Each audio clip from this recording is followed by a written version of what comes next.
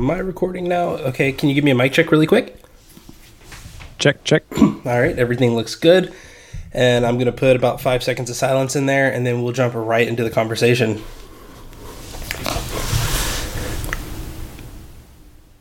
I'm sitting here with MIke Schmitz. Mike, how are you doing today?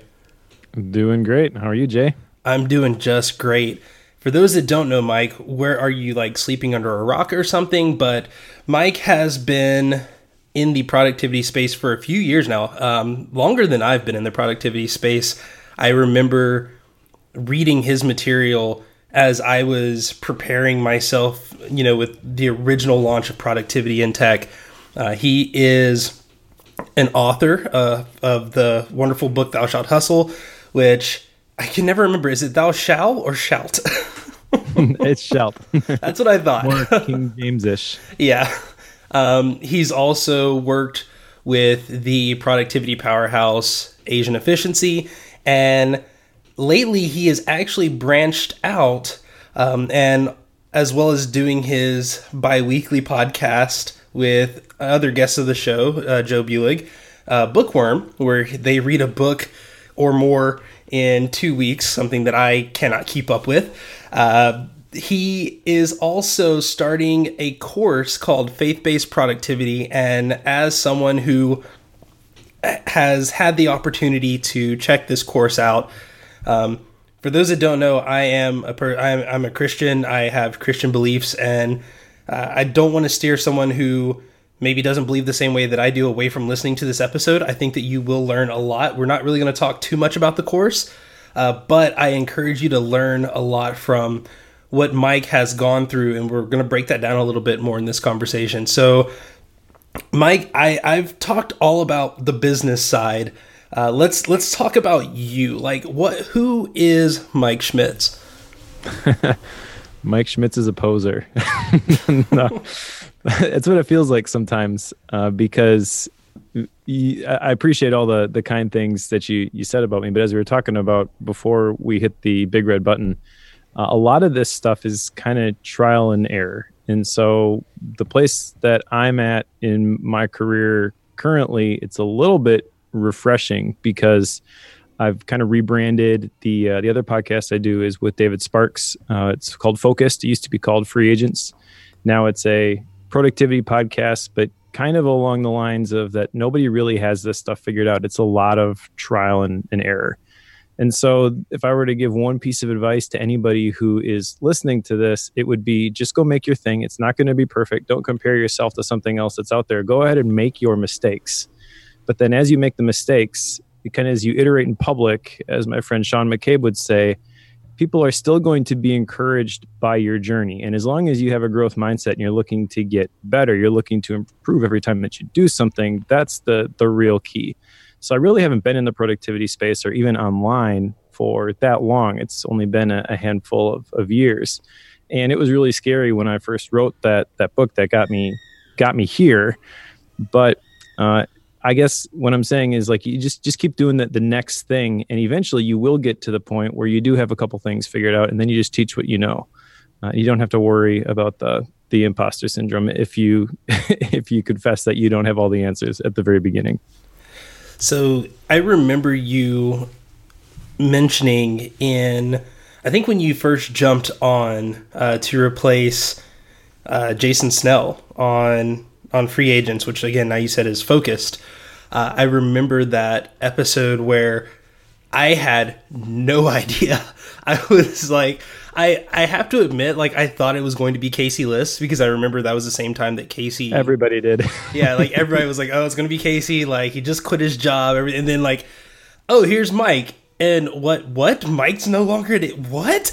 Like, did you feel like Did you feel like you had big shoes to fill when you made that transition? Oh my gosh. Yeah. Jason Snell he's on half of the podcast that I listen to, I feel like. He's one of the patriarchs in the Apple tech space, which is kind of the same spaces that I play in with the productivity space. There's a lot of overlap there. And I guess just a little bit of background on how that came to be. It kind of ties into what I said at the beginning. Like, you just keep making your thing and you keep getting better. And eventually, as you get better, Cal Newport would say, become so good they can't ignore you. Like, people start to notice.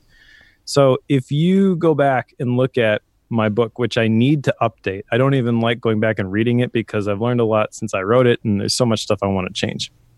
But anyways, in that book, I talk about a couple people that I really look up to, and I label them my internet heroes. David Sparks is one of those people. Okay. And then I start doing Bookworm, and David starts listening to Bookworm. And he starts sending me emails, encouraging emails after listening to some of the episodes, giving me some advice on how I can get in front of other groups and start speaking more often and stuff like that. And I'm just like, wow, this is amazing. And we're going back and forth a little bit. And then he reaches out and he's like, hey, I want to start a podcast with you. Let's talk about some productivity stuff. I like the approach that you take, and I think we could do something kind of cool.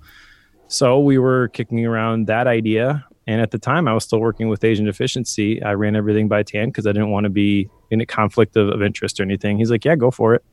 And then Jason decided to leave. David contacted me. He said, well, we've got this podcast already. Sponsors lined up. You want to just walk into this one? I think you'd be a good fit. My initial response was, not really, because I'm not a free agent. He's like, no, you have all the right mindsets, though. Like, you'll add a lot of value to the audience. So I think you'd be a good fit. I think we should do this.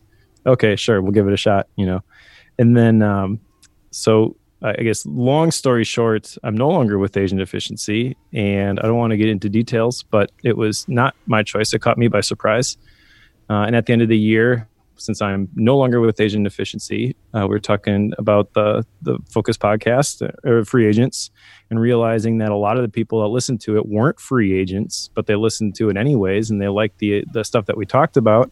We kind of thought, well, maybe we should appeal this to a broader audience. So that's kind of how we morphed it into Focus. And I'm pretty proud of the episodes that we've released so far. And now, like, David's a friend of mine. He's been very encouraging. He's given me a lot of advice during this transition period. But if you go back to the beginning, and if you were to tell Mike at the beginning, you're going to become a podcast co-host with David Sparks, like, I'd tell you were crazy, because I couldn't see the way that could happen. I didn't see the path forward to that point. But you don't need to see the whole path. You really just need to start doing your thing, and you need to constantly ask yourself, what's the next best thing? And that may take you in some interesting directions, like it did me. So I definitely have enjoyed the Focus podcast, and the one about email was crazy, because I think I haven't argued with you or David as much as I have in my own like AirPods during that episode. Not because of anything you're doing wrong, just because I don't want to be wrong either. So I definitely have enjoyed that content. And, like you said, the information that you were providing, although the target audience was initially people who were free agents, I've learned a long time ago, like even with this podcast, before we took our break, the audience that was listening were more creatives than they were developers. And I think the harder I pushed in the direction of, no, this is for developers, no, this is for, developers, designers, programmers, blah, blah, blah, blah, blah, the harder it became for me in just letting the thing kind of take a life of its own. And I say that in thinking that I was the person that wanted to be a free agent, listening to free agents, hoping, because I wasn't a free agent yet, but thinking like, oh, maybe I can, put this in my direction. I think that making the thing is important, but I think sometimes trying to niche down to what you think the audience is probably one of the biggest like productivity snares that people run into. It was like, I have a specific vision for this, and I'm approaching that vision, although over here I'm neglecting this whole vision that wasn't in my plans. And I want to kind of bring this all together by asking you, was faith-based productivity the plan for you? I know writing the book was a big goal that you had and you accomplished it, but taking that to the next level with creating a course, was that all a part of the master plan of what MIke Schmitz does? That's a tough one to answer. I would say yes and no, depending on when you asked me. So when I wrote the book, and even for a period after I wrote the book, I really didn't anticipate having something else next that was faith-based. I was very content working with Asian Efficiency and felt that my personal core values aligned with the company core values very well. And I talked about my faith on the podcast, not in a preaching sort of a way, but just in a story sort of a way where this is me and this is how I arrived at the conclusions that I arrived at and why I do the things that I do. And that authentic story didn't seem to alienate anybody. But after a couple of years there, I kind of got the itch for something bigger.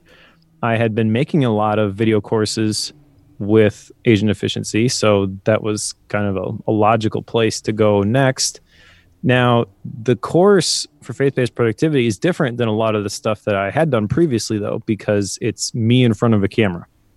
So I know how to build things in ScreenFlow. I know how to make videos and record audio and grab slides and use Keynote. But this was something totally different. And it took a while to get to the point where I was confident enough in front of a camera to make this course the way that it currently exists.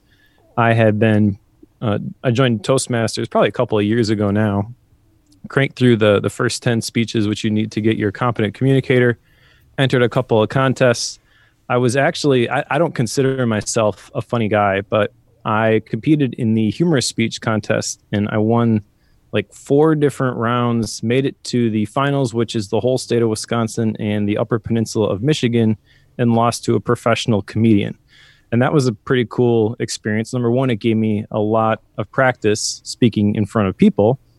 And number two, it showed me that I had some skills that I didn't think I had, that I could actually write a humorous speech and I could actually be funny. Not that I'm the guy who tends to be very outgoing and tell all the jokes, but it pushed me outside of my comfort zone, and I had a bit of success with it, which was kind of shocking, to be honest. But everything along my journey has been a little bit shocking. Like I never really wanted to do podcasts. I was terrified of talking live into a microphone. I didn't think I could think on my feet that fast.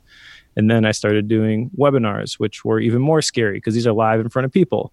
And then I started doing public speaking, which they say the average person, their number one fear is public speaking. Number 2 is death. That was definitely me. I would rather be in the coffin than speaking at the funeral. But I've overcome it because I put myself in that position with the mindset that I'm going to learn how to do this and I'm going to figure out what I did wrong and the mistakes that I made along the way. Which, side note, that's one of the things that I think Toastmasters is really great at, is it gives you a non-threatening environment where you're free to make your mistakes and people are all there in order to learn and to get better. And regardless of your goal, whether it's public speaking or it doesn't matter. Like if you can find a community that is open and supportive like that, that will help you a ton in growing your skills. You know, I have always been like looking at Toastmasters from the outside in. That has been something that I just have not been able to make that jump. And speaking of which, I kind of want to take that whole making the jump kind of into my next question. I remember at one point there were talks about me potentially doing a course with Asian Efficiency, and I had sat down and I believe I talked with you and I had talked with a few others in the company, and I want to say it was you, and I'm forgive me if it wasn't, but I'm almost certain it was you. No, it was me, and it was analog productivity. Analog productivity and bullet journal specifically, I think. Which I'm still doing to this day, but at the same time, like I just remember you saying, this sounds like something that you really have a good shot with. You should not put this because you're going to lose ownership of this. How when something like faith-based productivity, obviously it has a spin of you are doing things because you are ordained by God to do those things. How important is it that it is you doing that thing? How important is it that Mike is fulfilling faith-based productivity and Mike isn't supporting someone else doing faith-based productivity? How important is that for you? Well, for me personally, it's extremely important because this is kind of the thing for me. If you were to uncover your own purpose, the reason that you are here on this earth, like that's going to provide the motivation and it's going to be the why behind everything that you do. I've always kind of considered my Christian faith to be like the spiritual why behind all the productivity things. I think productivity and stewardship, which is a concept from Matthew 25 and the parable of the talents, that those are very closely related.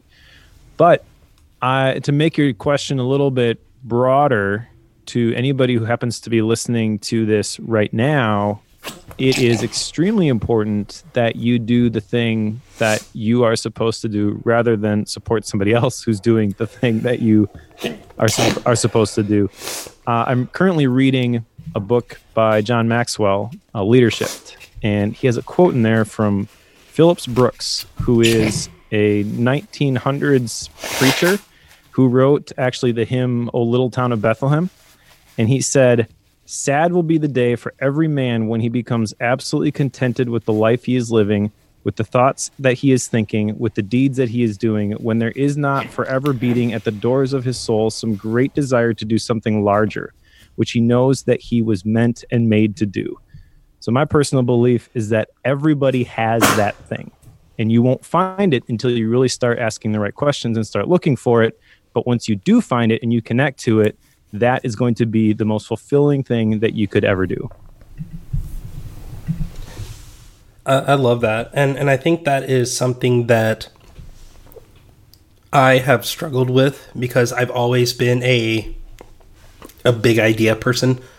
I've always wanted to, I never want to build a single statue. I want to build the Empire State Building. I don't want to, I don't want to write a blog post. I want to, publish a book. And for me, it's always a matter of getting in over my head. If you look at the parable of the talents, one person got, 5 or 10, one person got 5, one person got 1. I've never considered myself a 10 talent person. Some people might put that on me. I ask that they don't because I don't know if I can handle it. But at the same time, how do you figure out where you are in that position? How do you figure out, okay, I feel like this is my lane. This is what I'm supposed to be doing. Let me get into that. Or how do you know when maybe you're stepping a little bit outside of your lane and going into someone else's? What has been, I guess, the guardrails for you in this career change and in this decision? Sure. Well, let me address one thing specifically because I forget exactly how you phrased it just now, but you mentioned staying in your lane versus crossing over into somebody else's. And I think there's a difference between doing that and doing something that you feel you shouldn't be doing just because somebody else is doing it better.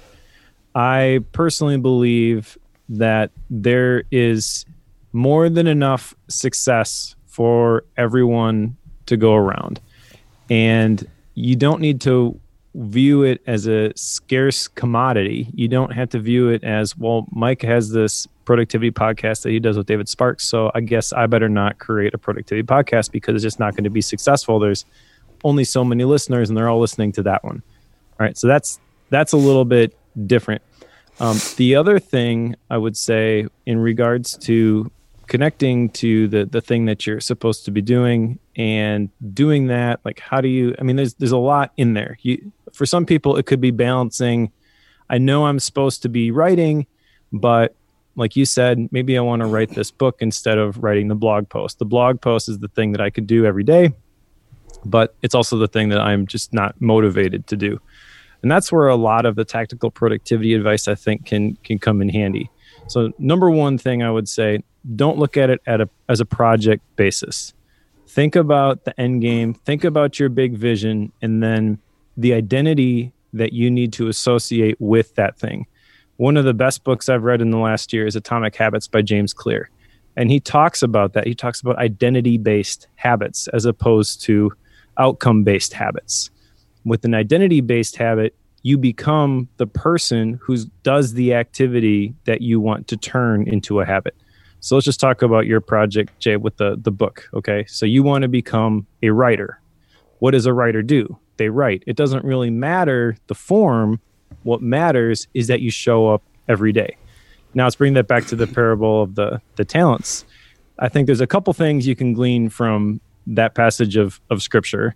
And it's not just from a Christian context. It's really the compound effect. Okay, so at the beginning of this story, there's a guy who's got 5, there's a guy that's got 2, and there's a guy that's got 1. Okay, and the guy who has 5, it says that he went immediately and got to work with it. So I kind of think that at that point in the story, we're kind of joining it in progress. He's qualified himself. He's got enough capacity to handle 5 talents, which talents, by the way, in Bible times, that represents money. And then the guy with 2, again, like he goes and he works it and then he multiplies it. The guy who got 1, he didn't do anything with it. Now, the other thing here that we see here is that they both doubled. So if you were to take that pattern of multiplication and continue it, you will quickly have more than enough. You just have to keep multiplying the talents that you have. If you were to take a penny and double it for 30 days, you've got over $1 million. One of my favorite stories on the topic of multiplication is about the guy who invented the game of chess. And the story goes that he went to the king of the country where he lived, and the king was amazed. He's like, what do you want for this amazing invention? He says, I want 1 grain of rice doubled for every square in the chessboard. So 64 squares, 1 grain of rice for the first, 2 for the second, 4 for the third, 8 for the fourth, so on. And after a week, he asks the royal treasurer, did you pay the guy? He says, no, we don't have enough on the royal treasury because it's like 9,000 trillion grains of rice. Okay, and that's what people don't understand is if you just show up every day, if you just don't break the chain, and if you just do the thing over and over and over again with the right mindset, I mean, you can't just keep doing rote repetition, not learning anything and not getting better. But as long as you approach it with a growth mindset and you do it all the time, it really doesn't take long for that compound effect to kick in. You don't see it immediately. This is why with New Year's resolutions, people burn out and they stop going to the gym before the end of January because they're working really hard and they're not seeing any gains yet. Okay, but if you stick with it, the gains will come and it becomes easier the more that you do it. So that's what I would say to anybody who's listening to this and to you specifically, Jay, is like if you have this vision for where you want to be in the future, identify the thing that you need to do, who you need to become, and then just do that thing over and over and over again. Another thing James Clear says is that every time you do that thing, you're casting a vote for the type of person you want to become. So think about an election. You know, whoever gets the most votes wins. So if you show up every day and you cast a vote, eventually you're going to win the election and you are going to be a writer. I think that is probably the biggest value there. And especially when you're talking about compounding, just starting at something. I have a client who, is wanting to get into blogging, and they're like, I don't know what the first post is going to be about. And I said, well, what's the second post going to be about? And they're like, oh, well, eventually I want to get to talking about this stuff. So, well, just do that. I'm like, oh, but the first one should be an introduction. And I'm like, oh, why? Because in what world does someone go to someone's blog and say, you know what? I really wonder what this blog is about. Let me go back to article number 1 and see what they talk about in their introductory post. And right. I have to ask, and this will probably be the final question before we jump into the after show, just because I'm excited to field questions from you because I feel like you're going to really bring the heat on this one. But in that moment, people have such a hard time starting. I know John Acuff just finished a book. One of my favorite books was Start, and the other one was Finish. So for me, I love the idea of just jumping in and going into it. Was that something that you struggled with going on to this journey into becoming a an independent creator, did you have any trouble getting started or dealing with those first few days? Yeah. Well, it's a constant struggle, to be honest. And by the way, John Acuff's next book is Do-Over. So once you start and you finish and you mess it up, you get to try again. And I think that's really the pattern. And to be honest, like with faith-based productivity, like I mentioned at the beginning, this is kind of outside my comfort zone. This is not something that I've done before. I am nervous about putting this out into the world. I believe that it will be good. I have made it the very best that I can do, but at some point, like, you have to trust that it's going to be good enough and people are going to benefit from it. And that's really scary when you're unsure about it. If you've done something a bunch of times, you kind of know what the expectations are.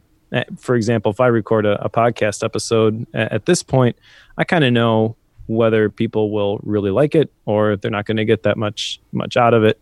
At least the audience that I typically speak to. I know what they're looking for, so to speak, but you don't always know what people are looking for. And that can be really scary. That's when you really gotta dig deep, and you gotta go back to your main reason for why you're doing the thing that you're doing. It kind of gets back to the whole idea of passion that I talk about in the book, which I tie passion back to the Latin root of the word passion is the word pati. It means to suffer. And so a lot of people think passion is like doing the thing that you love to do. My passion project is this thing I just love working on, right? Wrong. Your passion project is the thing that kills you if you don't get it out. If you can't get it out of your heart. That's really what the book was for me. It's what the course eventually became. I sat on the idea for that course for about a year. And over that year, I kept collecting, I kept researching, I just kept jotting down all these notes, different ideas that I had. It eventually got to the point where it's like, I just can't keep this thing inside of me anymore. It hurts too much. So I called up my brother and I'm like, hey, you want to help me make this thing? And so, yeah. And as we're recording this right now, the first batch of videos is released. I'm still working on getting the other ones up. Hopefully it's going to be done by the end of February here. But the videos themselves are done. I've got a little bit of work to do yet with the course workbook and stuff like that, which that kind of leads to another point in that once you start doing this thing, once you connect to your why, which I guess I'll just for context, my why, the thing that makes me go, my life theme, I call it, is I want to help people answer the question, why am I here? By inspiring, encouraging, and teaching them to connect to their calling, discover their destiny, and living the life they were created for. Okay, so everything that I do, I try to filter or view through that lens. And if it's in alignment with that life theme, then it provides the motivation to follow through and do it. Once you take that first step, usually it ends up being way bigger and way harder than you thought it was going to be. But if you believe in the vision and you've got the motivation, you've got a strong enough why, then you can follow through and you just keep taking one step after another. And eventually you get to the final destination. That reminded me of in Elizabeth Gilbert's book, Big Magic. She talks about the idea of inspiration being kind of that thing that is fleeting. And I know that she takes it from the original idea, the Greek idea of, inspiration was like your muse was a thing. It was this spirit that it was either with you or it wasn't. And if you didn't have it, if it wasn't there for you, then you wouldn't be inspired to create. You wouldn't be able to do these things. And she likened it to the idea of it's like a friend that comes in the wind. It might stop by and say hi. It might, you might see it, but then it disappears again. But you have to do your best to put yourself in the position to be where it's going to be. You're going to have to do things that aren't going to be inspiring just because inspiration might come out of it. And that's one of the things that I do with these conversations. Last year was very tough for me. Giving up the Pit podcast was tough for me. And I just remember being in that position of like, I need this in my life because there are so many wonderful people who are there to inspire. Like, I feel like they can inspire me. And if they inspire me, I know that they can inspire someone else. So I say all of that to thank you for coming onto the show and inspiring me to continue to push in that direction But before we jump into the after show, which I have to tell the listeners out there, at the end of each show, my guest interviews me and they ask me whatever questions they want. It can be about what I ate this morning. It can be about my life goals or anything.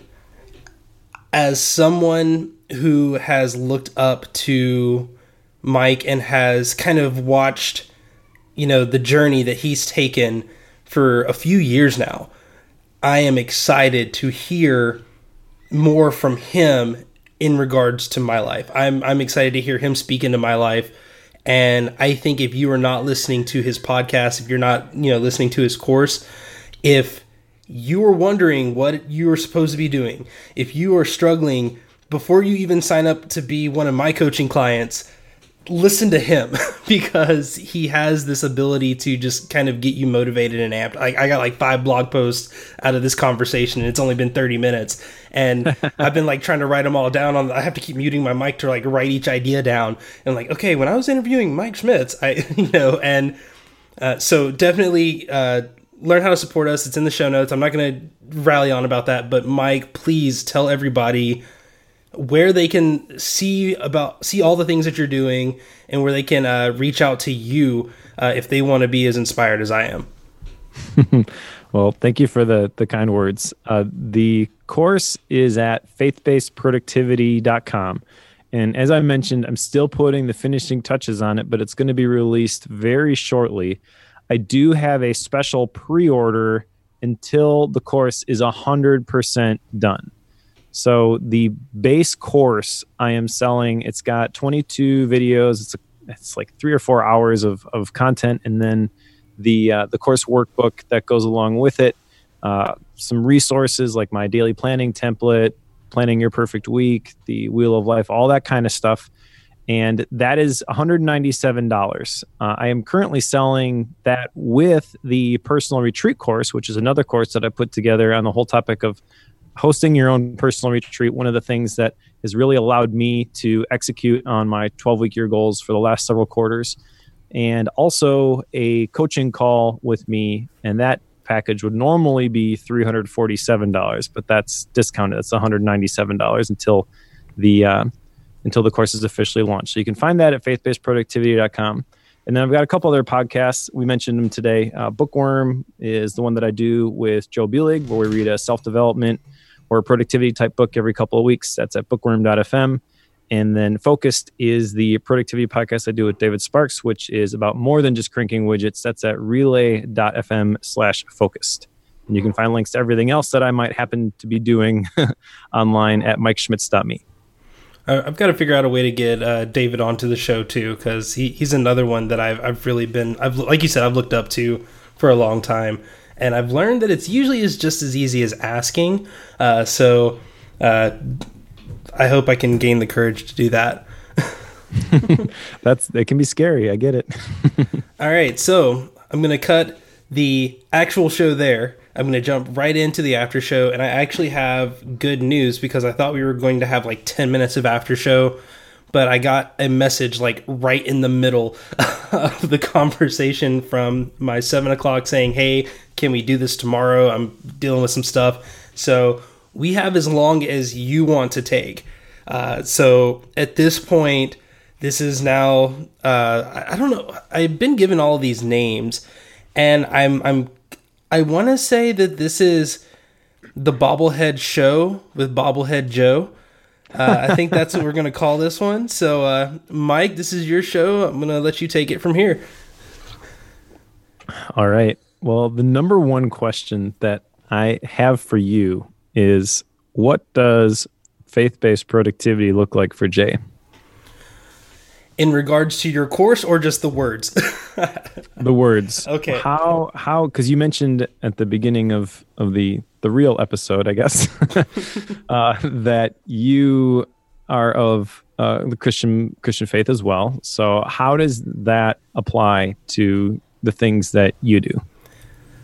So I'm trying to figure out the most humble way of saying this, because my first thought was, I feel like I want to be like David, in that the positions that David held that David held in his early life as a child herding sheep equipped him to take down a giant and eventually be king. And I feel like that has always been, not being king, but equipping myself so that when I am in that position, I will be able to do it in a way that honors God. So for me, it's been like faith-based productivity is this idea of, is what I'm doing right now aligned with the vision that God has for my life? And that scares me. It scares the pants off me because, for a while that was being a pastor for a homeless ministry. That was going to a funeral, like going to my grandmother's funeral and getting licensed as a minister the day before. And like having to do like the like trial sermons and everything else and studying in one of the hardest times of my life. It also meant knowing when you had to step away from certain projects, even if for just a season. I think that was extremely hard. We are productivity people. We talk to a lot of the same people. I love that you guys interviewed Mike Vardy recently. He is someone that I reach out to a lot, and he has inspired me to focus down this coaching path a lot. And I had to step away from being a productivity coach. I had to step away from being a podcaster because when I laughed too hard, I passed out. I had to step away from things that brought me so much joy in life because I had to be a dad. I had to be a better husband.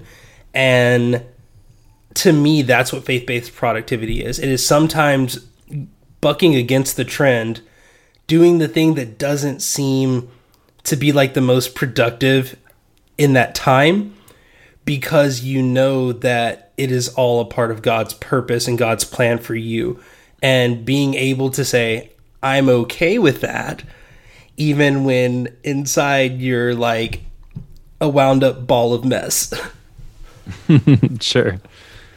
So we mentioned in the episode that I stumbled into a lot of different things, and my course got corrected frequently, but that doesn't mean that I didn't have a long-term vision of what I believed God wanted me to do and the impact that he wanted me to make. It's just that how it manifested kind of changed. Do you have that sort of vision for your life? And if so, what details are you willing to share? So I love how you adequately put yours. Like, I was like, man, he's got a vision statement. It's like to the letter. It's like a paragraph. I can't remember all that, but at the same time, like I have something similar. For me, I don't have goals, like annual goals, just because I've always been terrible with goals. But I do have life. I call them life like directions, and those directions are to be a husband. Was it to love my family and to love one another like Christ loved the church, and to equip others that were in the position that I was in so that they can go beyond where I am. And that inspiration came from, and I don't remember if I've told you this story, or I've told it to who knows how many people at this point. But when I was in the military, I deployed to Thailand, and during my time out there, we went to an orphanage. And at the time, I was the only African American that went with the group, and there was a kid. I didn't even get his name. Like, I was just in a completely different space at the time, but he kept like grabbing my arm, and I mean, we're United States Marines, so when like you grab our arm, like there's a whole lot of training that you have to fight back when you're like, no, I'm at an orphanage, like, and he kept saying something, and it sounded like me, and it was like, oh, okay, kid, yeah, I don't know what you're saying, but when he started talking to the translator, and the translator just like pulled me off to the side and he said, all of these kids here are looking at you because you are the only one that looks like them. And they see where you are now, and they just wonder how you got there so that they could do the same thing and one day be able to get away from the idea of no one loves me, to get away from the idea that I'm not worthy of a family. And like, I stopped drinking after that. Like, that when you hear that, like, that completely, like, radically changes your life. And since then, my goal has always been to find someone who needs help and do things that help lift up people that were in a position that look like me, that act like me, that have the same interests that I have, and some that don't. And the things that I do now all kind of point in that direction of like, okay, how can I reach a large group of people who are similar to me and inspire them to hopefully take a grain of control in their life and kind of let God do the rest. Or if they feel like they have to do it on their own, to at least start putting those steps in that direction.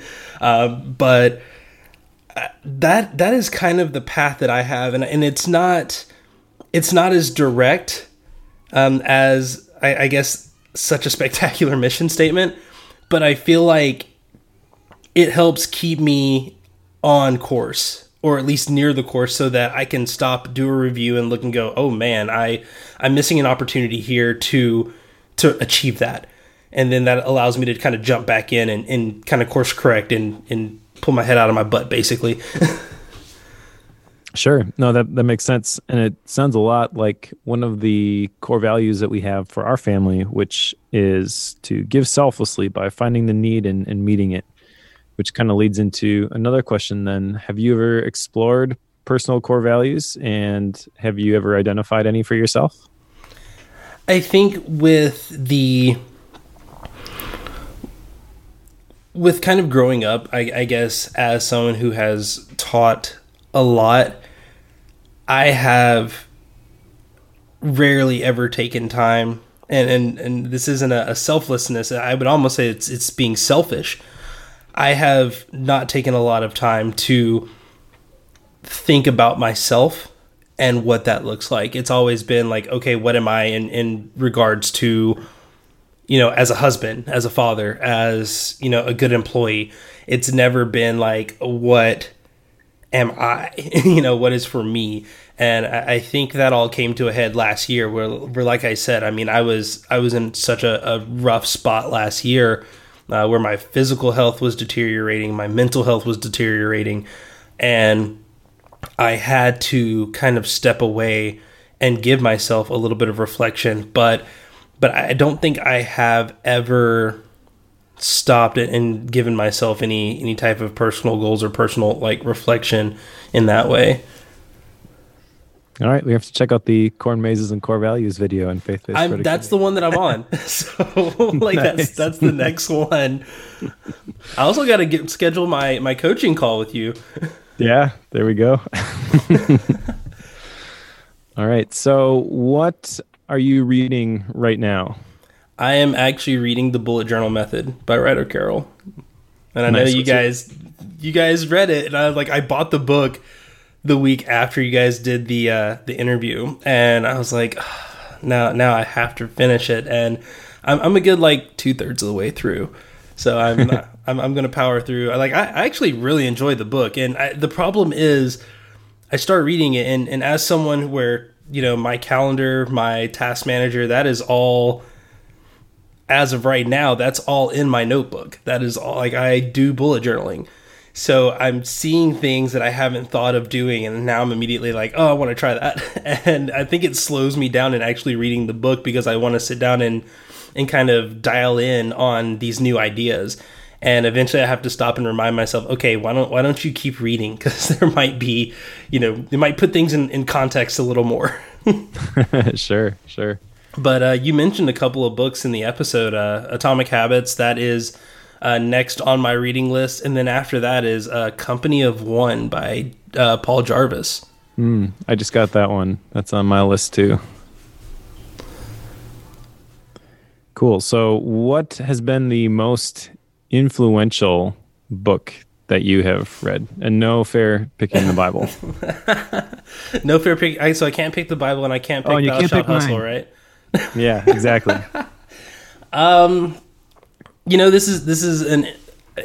I have two. One is Balzac and the Chinese Seamstress by Dai Ji. Is a beautiful story that talks about the Chinese counterculture and the re-education system under Mao Zedong, where educated teenagers were sent to these ancient Chinese villages where, they were mesmerized by an alarm clock, and the alarm clock radically changed how it made sure that everybody was, out in the fields early in the morning. And, just kind of that simple life, and how they were hiding books underneath the floorboards. And as someone who has seen a level of poverty to where, like, there's a song, and I forgive me, I can't remember the name of the artist, but it's spoken word, and it takes place in the mind of a North Korean Christian who has to hide her Bible because she knows that if they found it, they would run over her legs with a steamroller. And that book kind of always puts me into kind of a position of understanding of that we are blessed, we are fortunate to have some of the liberties that we do have. But it also teaches me, the idea of loving something that is simple and not necessarily needing a lot of the complexity that life brings. That would be one. The second one would be a pseudo-biography from Haruki Murakami, which is what I talk about when I talk about running. And I love that book. I love his work. And he's an avid runner, but he parallels running to his writing process. And he talks a lot about the process that he had with writing and how he mirrors that to what it's like training for a marathon and having to be okay with knowing that he's not going to be the fastest runner or necessarily the best writer, but as long as he can continue to enjoy the journey. And I mean, this is a guy that ran the Marathon Italy, which they say is one of the hardest marathons to run. It's the original. There's this huge uphill portion, and he talks about just wanting to accomplish that in his life. And I feel like, although you will probably not see me run a marathon anytime soon, I feel like that is the race that I run, every day, just in my passion and trying to get towards what I feel has been set for me to do. Nice. I'm going to have to check that out because I was never a runner, but I ran a half marathon last year. So I'm only half crazy. That book, it's really interesting. And it's always like that saying, you never meet your heroes. And I kind of was worried because I had read a lot of his fiction. I had read Kafka on the Shore. I had read, I keep wanting to say 1984, but I know it's not 1984. Like, I think it's IQ 84 or something like that. And I've read a few of his other books, and I have his latest book now, but it's kind of like that inside baseball. Like, podcasters don't like to talk inside baseball, and you often don't want to know how the sausage is made. So it's, for me, I was kind of worried about it, but at the same time, after reading it, it just reminded me of like that consistency of being able to say, like, it doesn't matter how many people listen to your podcast. It doesn't matter who's listening to your podcast. I was stunned when I found out some of the people that listen to my podcast, and how when I stopped recording, people were like, "Hey, is everything okay?" And just wanted to, "Hey, I enjoy the show." And I was just like, "Whoa!" Like, I'd never thought about that, and I wanted to start back up sooner, but I was so caught up with that. Like, how can I recreate that thing? And I realized a long time later, like, it wasn't about creating that thing. It was about creating. Like, just go out and create, and whoever it is for, they will find it. And you don't have to sit there and chase the advertisements. You don't have to chase the high CPM count so that you can be a solo podcaster.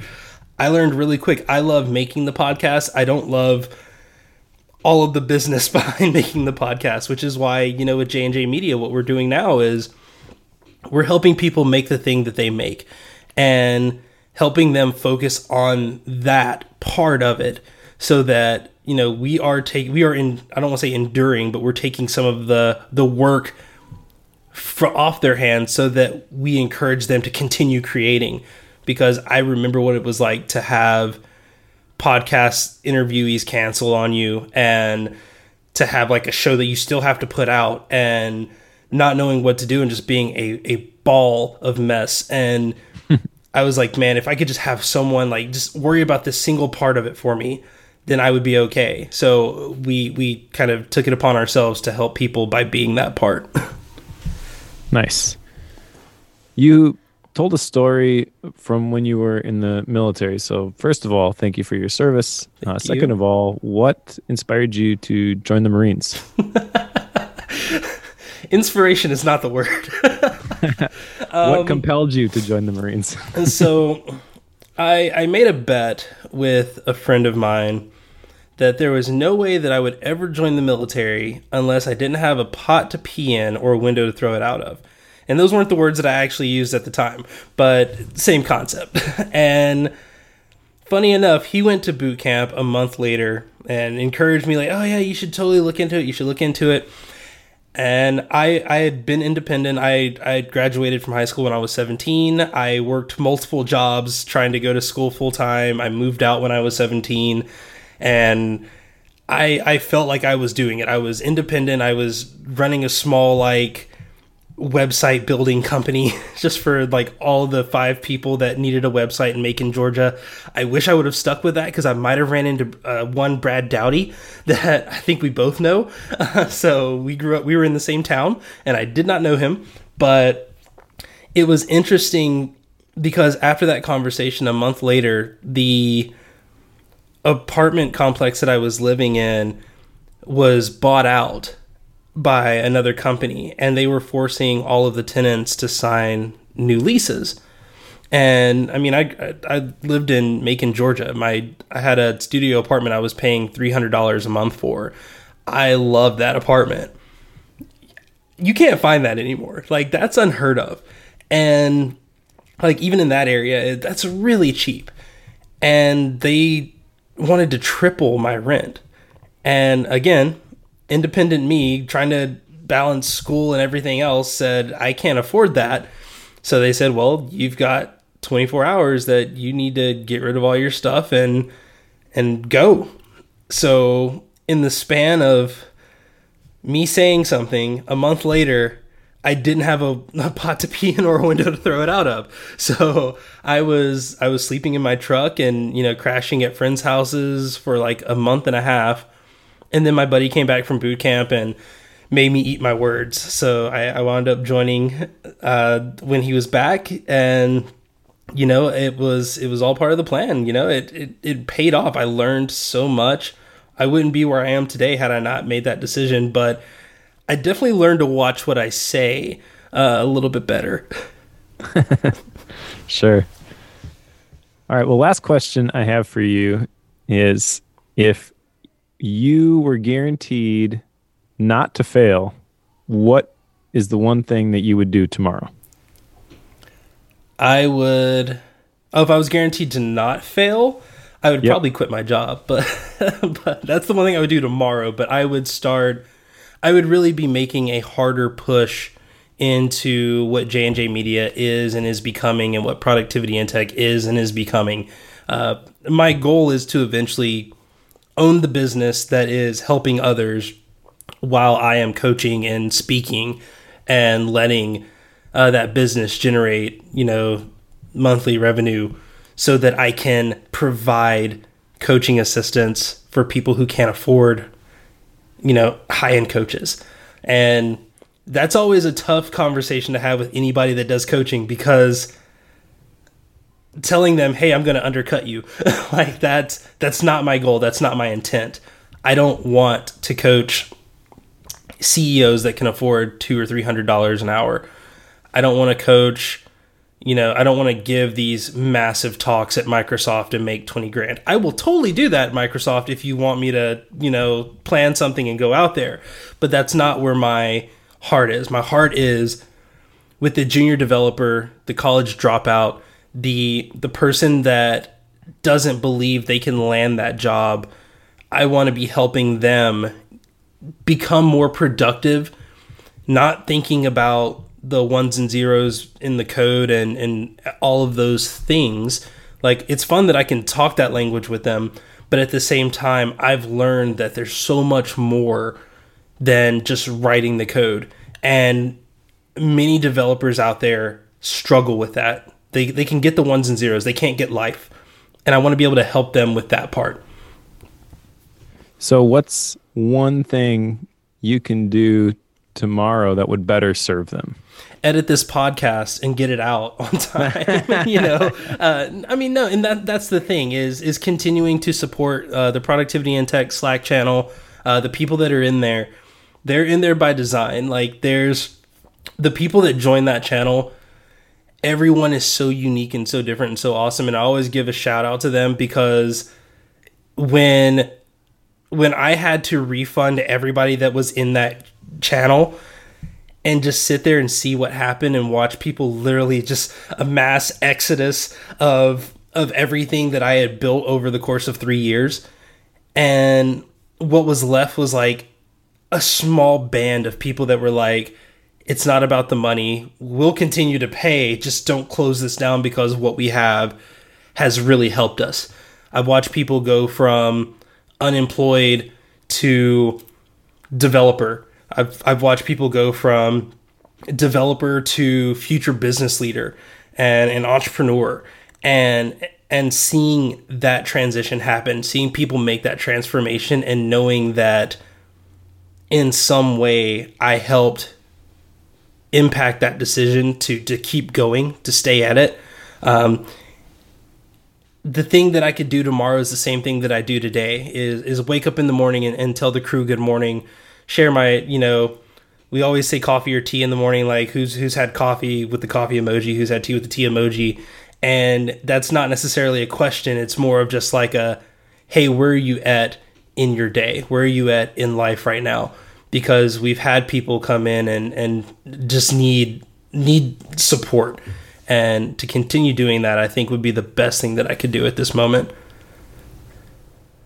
All right. So I know I said last question, but let's think big picture then. 20 years from now, what does a day in the life of future Jay look like?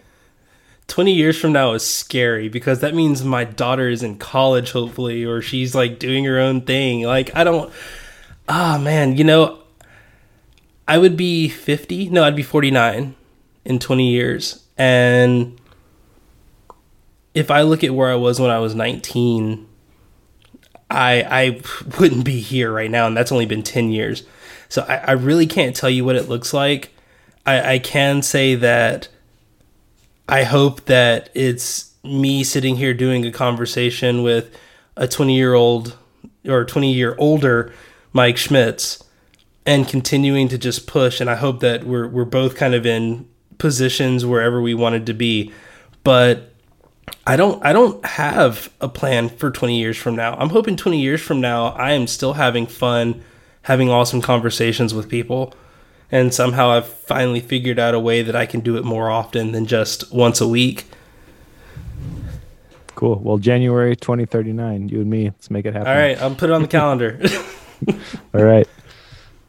I actually have a friend that did that. We scheduled a conversation for 15 years. Well, I think at this point, wow, it's actually like 10 years from now, to make sure that we keep up with each other. And it's one of those things where we talk to each other once a year, but we said, hey, we're going to catch up. We're going to sit down. We're going to fully catch up in like 10 years. I look forward to that day. I like that. Cool. That's all I got. Well, I thank you for being such an awesome guest on the show. Let me stop recording, because I did have